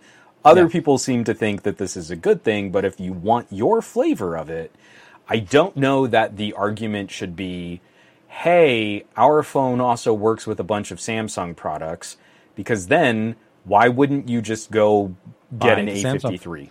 Exactly. Why we and then spend less money? That's, like, seriously, like, you're going to kind of, or an A52, and like, again, a similarly powerful, even cheaper device, which is probably a better performer. From a year before. I was going to say it's probably a better performer. Headphone jack, 5G, all of the good stuff. Some of the stuff that we've lost, and of course, probably includes the charger in the box. So yeah, so some of that stuff coming up, and I think so. Next week's going to be interesting. We'll have to see how that goes. We have the Xiaomi coming up. We have the Nothing coming up. A week after that, we obviously have the 6A launch event, and then we'll see how that. How we already know obviously how Tensor works. So from a performance standpoint, we shouldn't really be surprised too much of what the 6A is going to do. It's going to be kind of the performance on the camera and what the camera experience is going to be, and some of the other compromises that they probably went with to get the price to come down. You know what's funny, and I bet you again, I would be willing to bet money that Michael would probably agree with this next comment. When we look at the shift from Pixel 6 to Pixel 6a, it's not going to be a one-to-one downgrade. Google has put so much time, effort, and money in optimizing for those smaller camera sensors from the Pixel 5 and the Pixel 4. That's true. I bet you things like portrait mode, edge detection, how your subject is popped from the background will actually be better on the Pixel 6a, because all those algorithms are trained on the smaller sensor with a longer depth of field. You know, so when you have a shallower depth of field, the 6 kept the main sensor from the 6 Pro, so you're still running on the higher. Yeah, exactly. So again, this stuff needs a little bit of nuance. Depending on what features you really care about, and depending on what like kind of snapshots and candids and photos that you like to take, it's never as simple as one score, one spec, saying, well, this one has more megapixels, so it's the better camera. Yeah. There's so many of these little nuances that go into it. And now Tensor, most of those issues, those kinks have been kind of ironed out over the successive updates to the 6 and 6 Pro. We probably, I don't know if you got yours, but we got the for July update today. So my Duo beat I saw yours. My Pixel for updates today. Where's Samsung? How come we aren't hearing about the July update for S22s? You have an S22 Ultra. Didn't it also get the July update today? Mine is a little bit TK, on a slower track. It's on a slower track because I'm on T-Mobile. I made the mistake and picked up a carrier version. We're back on. Yeah, no, Samsung's a little bit later. We probably see it later at the end of the month. We don't see update from Samsung at the beginning. No. See, I mean that can't be though. I literally just had someone in my comments today saying that the reason why they buy Galaxy phones instead of other devices is because Samsung is always the best and the fastest at putting out updates, and they always beat Google and the Pixels. The bestest. That person, that random commenter on my video, could not have been lying to me. So TK, I think you need to. I think you need to own up here. Michael Peppertech is like, my Z Fold 3 got July 1st update, but my S22 Ultra, yeah, no. For me, I've kind of gotten in the habit of just, I'll say this. Lately, my satisfaction level of what Samsung's been doing with their update system for the last couple of months have been very moving in a downward direction, because I have not seen them fix things, and moving on. They're still trying to patch up and fix things from a month and a half ago. Battery drain is still a little bit higher than it should be. I can tell you that my Find X5 Pro lasts way longer than my my S22 Ultra, and they're running the same SoC. So obviously, and here, Pixel just got Focus. Abracadabra, boom. There. Oh, nope. Wait. No. Okay, I did it wrong. I did it wrong. I don't want to bring it back. There it goes. There you go. I was like, I went the other. I did. No, it went the right. I'm glad that I'm sorry. One thing I am glad that the Duo 2 is getting updates, and it is better supported in that manner. Samsung, for me, it's been a weird, like, seriously, I don't know how to explain it. I mean, I would recommend Samsung the S22 Ultra for a very specific person, and it wouldn't be a general recommendation. And for everything else, I wouldn't even recommend the 22 or the 22 Plus. I would just shift over to a OnePlus, honestly, like a OnePlus 10 Pro. Now that we finally have the higher storage and RAM configuration, you have a selection to go between an $899 or a $999. But I mean, again, even here in the United States, I mean, the hardest question, the hardest part of the conversation is just getting out of someone, what do you do on it? Exactly. Because if you're productivity focused, man, I'm going to push you towards a Moto if you're talking premium. Yeah. I like, unless you're telling me you need a very specific kind of like photo content creation, you want those cameras, the Note 22 being like $300 more expensive than a Moto Edge Plus, I think is kind of tough with less storage. I'm at 300, but I had to jump a few more hoops to get the 512 just to get what the $899 Moto Edge Plus was offering. Again, I'm kind of being fair. Like, if you go, because you can very regularly find a Note for like $100 off, or like go up a storage tier for the same price as they did the that lower at launch. storage tier sales. That's how I was stuff able like to that. do that. Yeah. Sure. Again, I'm even trying to be fair in comparing a sale price Note against the Edge Plus.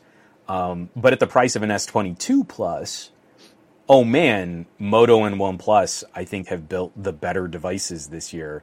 The Pixel 6 Pro, I don't think I'd make a strong purchasing recommendation so soon before the Pixel 7 is out. Yeah. But, if you were shopping more towards the beginning of the year, I haven't had anything that I felt was a significant deal breaker for the person who would be interested in a Pixel.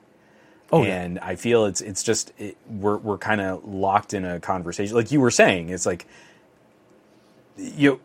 once you start playing around with dollar tiers, $1,000 phone has to have a reason for it. Yeah. Right? It can't just be... I'm more sure it is expensive for a phone. lot of people. I want to show off that I spent a lot on a phone, I guess. Yeah. But the only label that people are going to care about for that is Apple. So already the vast majority of those people are eliminated from any conversation that I would want to have. Like, I don't talk to anyone in my circle of family and friends who's that impressed by gadgets or phones. So everything has to have kind of like a purpose or a reason for why they would buy more than an A series Pixel. And from there, it's like, as long as you can get any kind of specificity, I feel there are always better targeted options than just, I don't know, the S22 is the easiest phone to get at my carrier, which is a terrible reason to buy a phone. And well, I mean, the reality, there is going to be that certain subset, but at the end of the day, if you buy with your pocket, you are going to look for what gives you the best bang for that dollar that you're spending or for that currency that you're spending. And the mid-ranger, like I said, this is why I'm excited for July, because that is the fight. This is mid-rangers at it. I'm still really worried about the fact that we haven't heard one phone being launched with the 7th gen, because I thought that was going to be the I mean, literally, we had this conversation. We thought the Nothing should have been a good launch factor for that, as opposed to Although, the 778. Did you read the, or at least did you go through any of the videos for the next ARM reference designs? No, I haven't. I've been somewhere this week. Yeah. So again, a massive shout out to dudes like Tech Potato, Dr. Ian, Gary Explains. I think also did I think he did a pair of videos, both on CPU and GPU design. I'm not surprised. Again, I'm disappointed, but I'm not surprised. I wouldn't be surprised if Qualcomm were holding off on 7 Gen 1, knowing now that the refined medium and small cores from ARM are getting tweaked for power efficiency. I feel this is one of the things that is letting down the Samsung fabbed version of the 8 Gen 1 is that the hardware that's responsible for lower power activity is actually thirstier in performance per watt than what we had on the 865 or even on the 888. So this core configuration that would potentially go into a 7 Gen 1 makes more sense when the new 700 and 500 series cores, they're not more performant. They don't have higher performance. They've got the same current performance at 5 to 10% power savings. Yeah. That is so much more what we need. And if they had done a 7 Gen 1 off of the first generation of these cores, it would have been way worse a performer at a noticeably higher power draw than using a 765 or a 778. Yeah. No, and I think this is the big benefit. If they do truly just give it some time and wait for it, I just was excited when I finally heard about the 7 Gen 1, and then all quiet on the Western Front kind of thing. So yeah, you're right. That makes perfect sense. If they are waiting for a better power to performance ratio on those lower mid and lower cores, that makes more sense, because you don't want to get into that same problem with a mid-range SoC that you're dealing with on your higher end. Because the biggest advantage to going mid-range SoC is better battery life. Absolutely. Yeah. And exactly. The 765 has proven that. I mean, it is such a great chip. Solid. I just want to point this out from Gabaletta. I've had customers in my line of work try to flex about how expensive their iPhone is. Then I pull my phone out, which costs way more, and they go, but it's an Android, so it's cheap. And I know that feel. I've got to do something like pull out a Duo, where they've never seen engineering like that. Also, Micro Peppertech has had a number of comments in the chat, but I really liked this one. I totally love that the Tensor is going to be on the Pixel tab for the same reason. Devs getting tablet hardware that Google has told us they're serious about, and software progress for Android tablets. So Pixel 6a means developers are going to have a high-performance chip in an inexpensive phone to demo software. If we want developers to take better advantage of our phone hardware, we need to keep giving them hardware where the average users around $400 are going to have that hardware. Because no developer is going to make an app that only runs okay on an 8 Gen 1. Like, that's such a tiny fraction of the market. They're going to say, like, well, most of the people that would maybe use our app are using much lower performance chips. So once the prices on denominator, yeah, absolutely, yeah.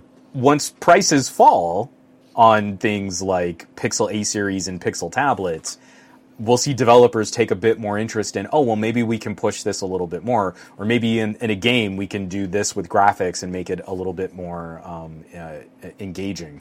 Yeah, no, I'm with you, and those are the things. Yeah. Was there any other comments from Michael or no? Oh, I mean, I kind of summed up like five comments that he put all back to back. But I mean, we'll probably be getting a little bit more word on Pixel tablet, towards the end of the year or early next year. But Pixel 6a to Pixel 7, I think, is going to be an interesting stretch. We may hear more about the tablet around the Pixel 7 launch event. They may tease. I think it's going to be interesting because we're also going to be pitting this up against, iPhone 14. Mm-hmm. And the rumor is putting iPhone 14 as a holdover phone, where they're going to be using the older SoC in the $800 iPhone, and only the pros are going to be getting the new A series. A16. Yep. So again, this is an interesting opportunity where, I mean, Apple makes these high performance chips that you can't really do much with. Like you can't even run two apps at the same time. So what is the point of having all of this compute power if it's only going to be put to very limited application? So again, this is an opportunity. You can say like, hey, this is the same chip that went into our Pro phone last year, and it's got a second life in an A series phone, and it has a third life in a reasonably priced tablet. That is good messaging to reinforce that kind of conversation with consumers. You're not buying a cheaper phone and getting cheaper performance. You're buying a cheaper phone, and a couple things change, like the screen and the camera. Mm-hmm. Yeah. Totally reasonable. And I bet you consumers will get that if you just tell them point blank, this is where we move things around, and this is why you might want to spend more, but this is totally where you can spend less, and you won't be punished for that. I love it. And this is why I'm excited for the 6A. This is literally why I'm excited for it. And I'm really worried. Not worried. I'm not. I'm hopeful for the nothing, but I'm worried as to the competition that they're jumping into. Because if I'm not mistaken, Pixel does ship to the UK, and the UK is a market, so hopefully it will be there also at launch. I'm ready for the showdown. So and again, I don't think it's like this isn't a Vegas like, ooh, this is a hot take. Go throw some money at your favorite bookie. Like, no, obviously, head to head, Google's marketing is just going to crush nothing regardless. But I mean, in the actual user experience, in the phone in hand, the performance, the support, the expectations on the companies, there's very little I see nothing being able to do at €460 to deliver a truly better user experience than what a similarly priced A series Pixel is going to do. So that's I feel like a number of us have been commenting on this enough. Yeah. Whatever your feelings, or sort of like whether or not you're that impressed with what Nothing has been putting out there, I feel like a number of people, we're not unique in this. Like, this is some separate hot take from two techies way out on the fringe. I feel like this is pretty common. It is for people paying attention. No, absolutely. But on a small side note, I do want to touch base a little bit more. There was you were playing with some interesting buds that you just posted also about a day or so ago. There's a little bit of a shift gear and turn left right there. No. So you dropped a video, I think, was it this morning, right? I got the notification. Mm-hmm. And I was actually on an embargo. So these are the Beyerdynamic free Byrd, which was a terrible name for me because the entire time I was using them and writing a script, I kept wanting to make the free Byrd joke, like play free Byrd. They're true wireless earbuds. I've been very impressed with Beyerdynamic's recent prosumer strategy. Mm-hmm. Like you regularly rock your DT770s. Beyerdynamic is a staple of recording, the recording career, my entire recording career. I've had some relationship with Beyerdynamic audio products, but their new DT700s and their new, I haven't tried their new condenser, but I have tried their new dynamic microphone, and I flippin' love Beyerdynamic's new dynamic microphone. It sounds so good on my voice.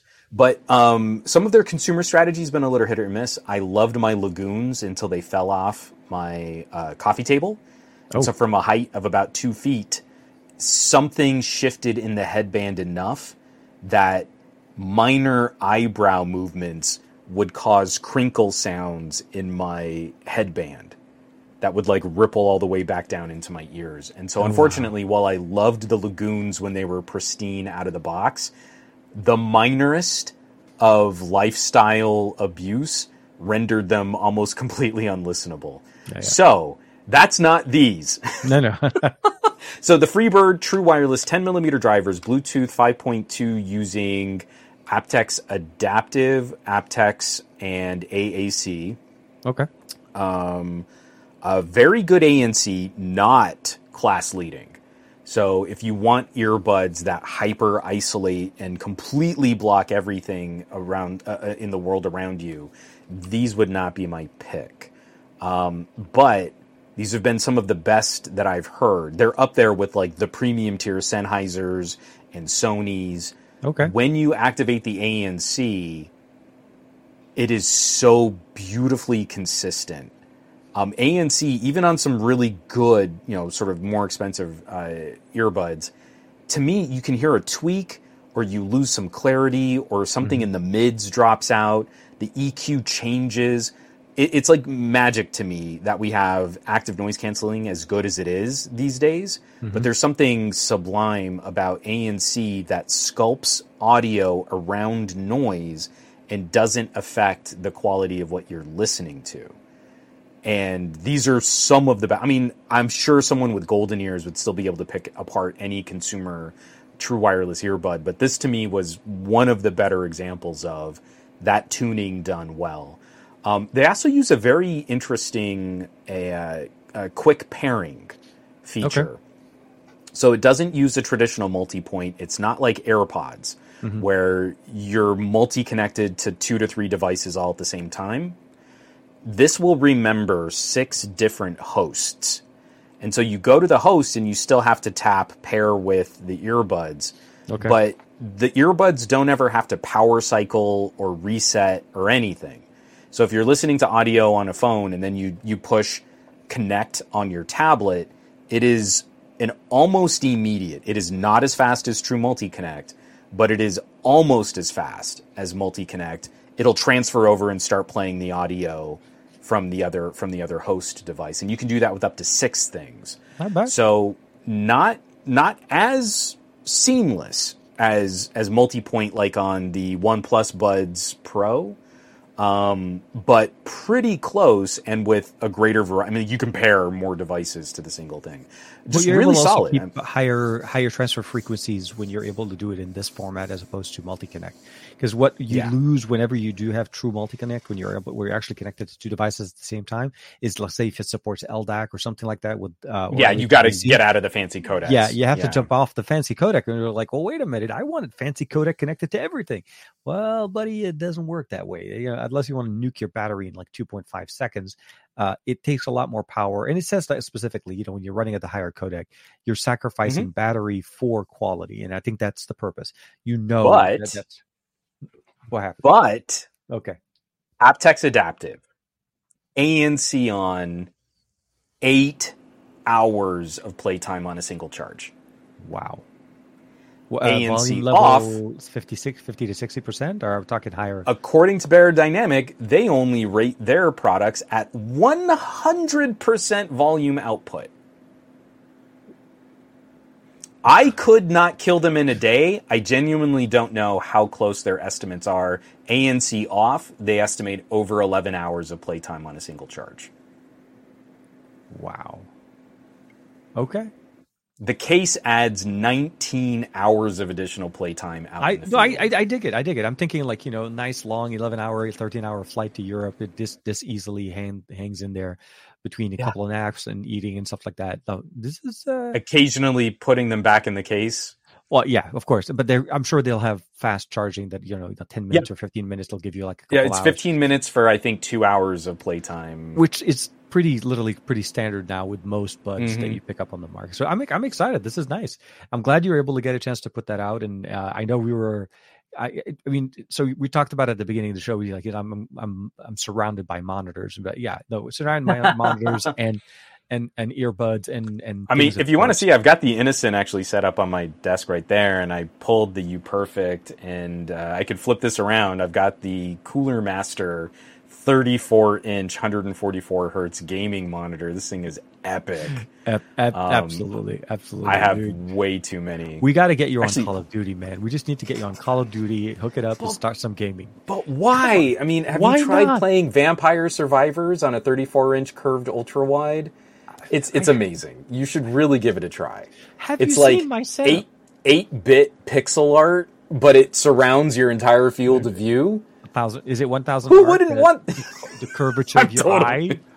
I so desperately want to do this Cooler Master review, doing like the NES emulated ROMs and like pixel art games. Like I'm going to do Crypt of the Necro Dancer, where it's like it looks like it came off an Atari, but it's in ultra wide. And it runs at 144. No, that does. Yeah, I know. I would love to see that. It's I don't know if you want to turn the camera here. More than welcome to. Hold on 1 second. I might be able to. Give me just 1 second. Just be careful. Yeah, don't. Are you going to carry it, or are you just going to turn? Oh no! Your camera set up. Well, I don't. I literally plugged in because I've got my B-roll camera. Yeah. Over here on the side, so I just plugged in the HDMI cable. Let's see if Elgato is talking. Yeah, there it is. Hey, they talk. So this is the Innocent. They make the art monitor that I'm currently using, and this is a portable OLED. It's got a really cool magnetic clasp on the back. So it's got that like fancy arm. It's only 1080p, and it is a little pricey. Let me do this. But it's a gorgeous OLED.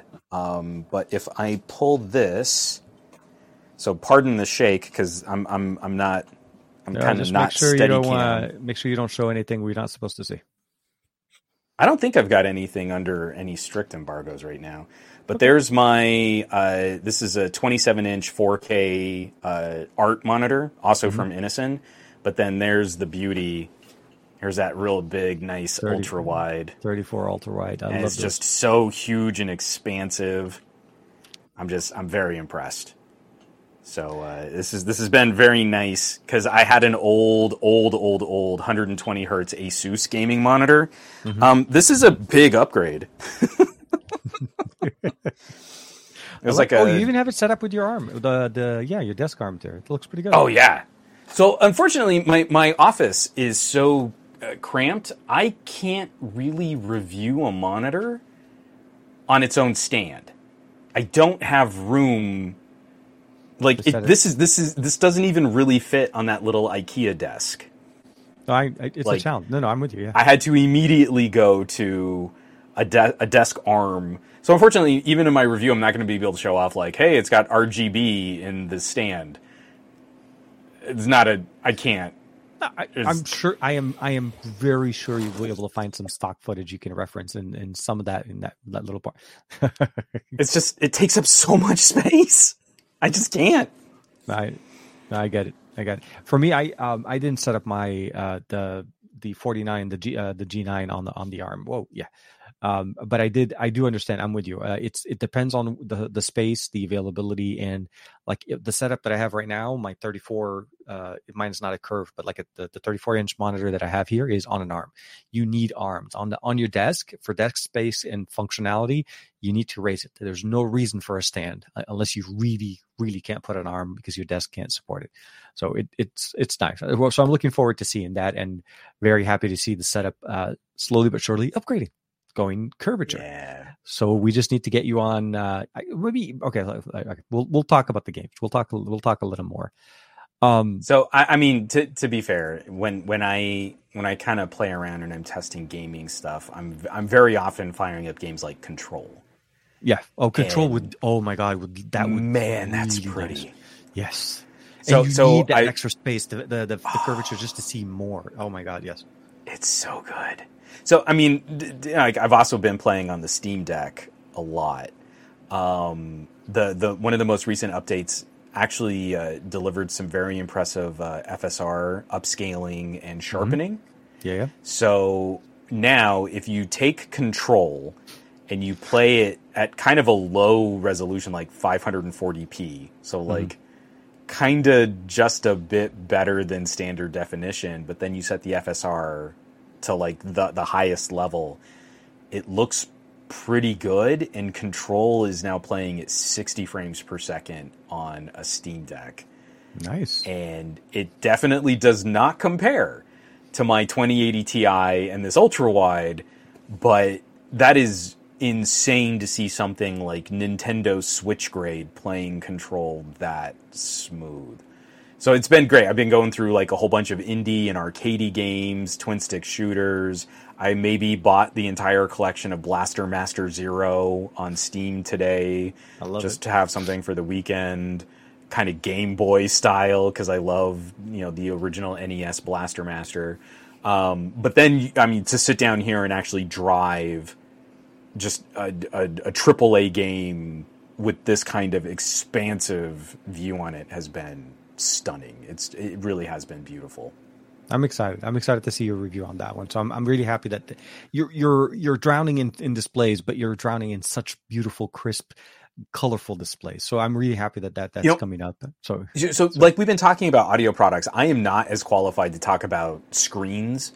Mm-hmm. I understand optical tech and lenses and things like that, but I don't even have like, calibrating equipment. I was going to say, I've seen some videos. Yeah. Some people are like, they're putting their calibration tools. They're trying to make sure, what the display actual color gamut. I absolutely, there is. And if for some people, like, because when I've done my reviews, I'll say this, you want to look at the technical data, look at it. I'm talking, my experience in my review is from a lived in experience of how to use it and what the situations I'm using and how this thing looks to me. You can, if you're trying to go into an art display like you were talking before, and you need to have that color calibration done out of the factory, out of the box, kind of there, and you don't want to go in and try to play with it to calibrate it, then there are some videos out there. That's nice. So I totally understand. But if you get more monitors, then at some point maybe you will, expand the repertoire. Maybe that'll be something. Well, the thing I like is, like audio products, because I feel my ears are better descriptors for consumer grade stuff, and I feel like when I describe what I'm hearing, I can do a pretty good job of saying like, hey, for my ears, this is what this sounds like, and this is why I like that. The interesting thing is, like, okay, we've got the NexPad. The NexPad is a very specific kind of portable display, and it can do a very good job if you set it up as a more sort of stationary screen. But it wouldn't necessarily compete to an actual like desktop monitor that can't go anywhere. Mm-hmm. Now, we've got some good choices outside of that, though. At around the $300 price tier, we can go up to some larger portable 1080p displays, some touch screens. You can go to $350. That's about where that Innocen lives. And now we don't have the resolution. It's just a 1080p display, but it's a really pretty 15-inch OLED. And that, I mean, the color on that thing is incredible. Absolutely. I've never seen a portable display look that good. But if I go up a little bit more, I can go to something like the UPerfect, which is a 4K battery-powered dock of a screen with a much sturdier hinge and assembly so that you can prop it up. You travel with it. It's got its own keyboard, blade cover. So just like what I love about mics and headphones, there's no one right winner. But it's very clear to see, hey, if I need something a little bit more portable, but I don't need it to be the brightest, or, maybe the color accuracy isn't quite as good, there's this one solution. I can go really cheap. I mean, I wouldn't I wouldn't talk trash about my old lapel. That's kind of a plasticky 1080p display. It wasn't very bright, and the color gamut was much lower. But I think you can get those for like, $25 and a half a ham sandwich now. I mean, like, they're not hard to pick up. So you've got the lapels, you've got the WiMAXs, you've got the Inisons, you've got touchscreens, you've got OLEDs, you've got high-resolution LCDs. This, to me, is what's exciting. Why I've been taking on all of these extra monitors. It's been really exciting to see very clearly this is different because it's doing this. This is different because it's better for someone who needs that. Yeah. It's not just big screen that I can fit into a backpack. It's, I can see the specific purpose for this. If I really wanted to do artwork on the go, I wouldn't go with a higher resolution LCD. I'd maybe want to spend my money on a lower resolution OLED. And then pair that up against something with like my Surface laptop, and it drives that 1080p beautifully. All of these different parts and pieces now have very specific audiences. And it's not just we put a screen into a cheap plastic frame. Now we've got a reason why you might want this monitor instead of a different monitor. And that definitely piques my interest a lot more. I like the precision. I like it when we drill down and we get specific about why we're making this product. And that's what I'm surrounded by. I think there's a story for an ultra-wide monitor that's very different from a story from an art monitor to a portable monitor to a tablet dock. I mean, that to me gets me a lot more excited. I like it. And so for those, I'm hoping, hopefully we'll see those videos come up in the near future. And we'll definitely be talking about nothing next week as much as possible when things kind of, we'll more than likely. So for me, I have one more video coming up this weekend. Hey, Golan's in the chat. Hey, man, hope you're doing well. Hey, what's up, Golan? I have one more video coming up this weekend, and I am going to be, I don't know, I'm debating, but I may end up having the Android Bay come up on Friday because I'm having some scheduling conflict on Saturday morning, unfortunately. So we'll have to see. It may end up being a late, maybe even a late Friday show.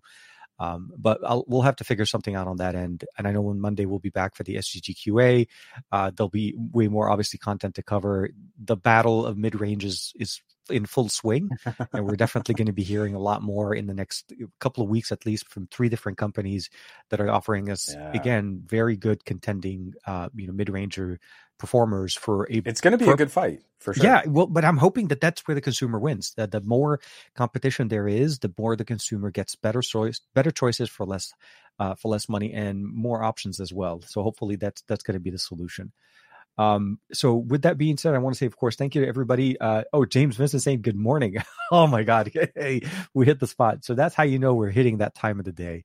Thank you for everybody for kicking it with us on this beautiful Thursday evening. I'm happy to be back home, back in the studio. Last week was fun. I got a chance to have fun with both the Pixel 6 Pro, the Magic 4 Pro. I'm going to be putting out a video on that, on my camera experience, utilizing that during my trip to New York. It was a lot of fun, and we took a lot of pictures and been posting a lot on socials. So for that, for sure. On Sunday, this coming Sunday, I'm supposed to get my. Oh man, congrats, man, congrats. I remember he was mentioning it not that long ago that it was starting to come into his. It's a good phone. I really like the Honor Magic 4 Pro, and it works so good with this. The NexPad. Bringing it back, circling back. Let's see. Can we get Sony to focus on full? It's a callback. There you go. Yeah, you bring it back at the end. You circle back, and you make sure you go with that. It's like a poetry. It rhymes. It does. If you haven't done it yet, please make sure to like and subscribe and hit that bell icon so you always know whenever our show goes live. Make sure to check out both Juan and myself's socials in the description below. The audio podcast will be going up hopefully live within the next day or so if you'd love to hear this on the go and maybe catch up on some of the conversations. But yeah, stay healthy, stay safe. Again, let tech do good things for you, and we'll see you next week for another episode of the best of our week. Bye-bye for now. Bam.